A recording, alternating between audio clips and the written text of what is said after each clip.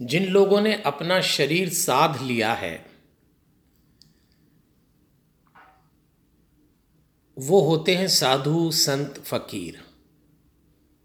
इन्हें आप तपस्वी भी कह सकते हैं। ऐसे लोगों ने शरीर साधते समय अन्न पर बहुत काम किया।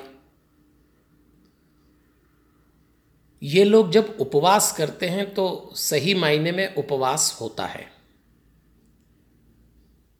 लेकिन हमारे देश में उपवास करने वाले और भी कई लोग हैं। उनमें सामान्य भक्तजन बहुत बड़ी संख्या में हैं। कई लोग तो एक सप्ताह में इतने दिन उपवास करते हैं कि दूसरे उनकी तारीफ करते हैं, और आदमी उपवास भी तारीफ सुनने के लिए करने लगता है।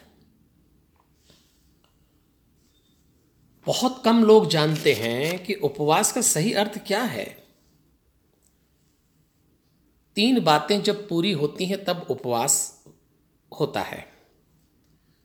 पहला, पास में बैठना, उपवास। किसके पास में बैठना? परमात्मा के, परम शक्ति के। जिस दिन आप उपवास कर रहे होते हैं उस दिन आपकी तैयारी उसके पास में बैठने की है। और जब किसी बड़ी हस्ती के पास में बैठे तो अपने शरीर को इस योग्य बनाना पड़ता है। इसलिए कहा है उपवास में फलाहार लें, ताकि आपके शरीर से डकार, अन्य कोई दुर्गंध ना आए। लेकिन लोग आजकल उपवास में जो फलाहार लेते हैं वो इतना गरिष्ठ होता है कि इससे तो अच्छा भोजन ही कर लें। उपवास का दूसरा मतलब है फलाहार। अन्न से मन बनता है। फलाहार का मतलब फल लें जो आपको हल्का बनाए।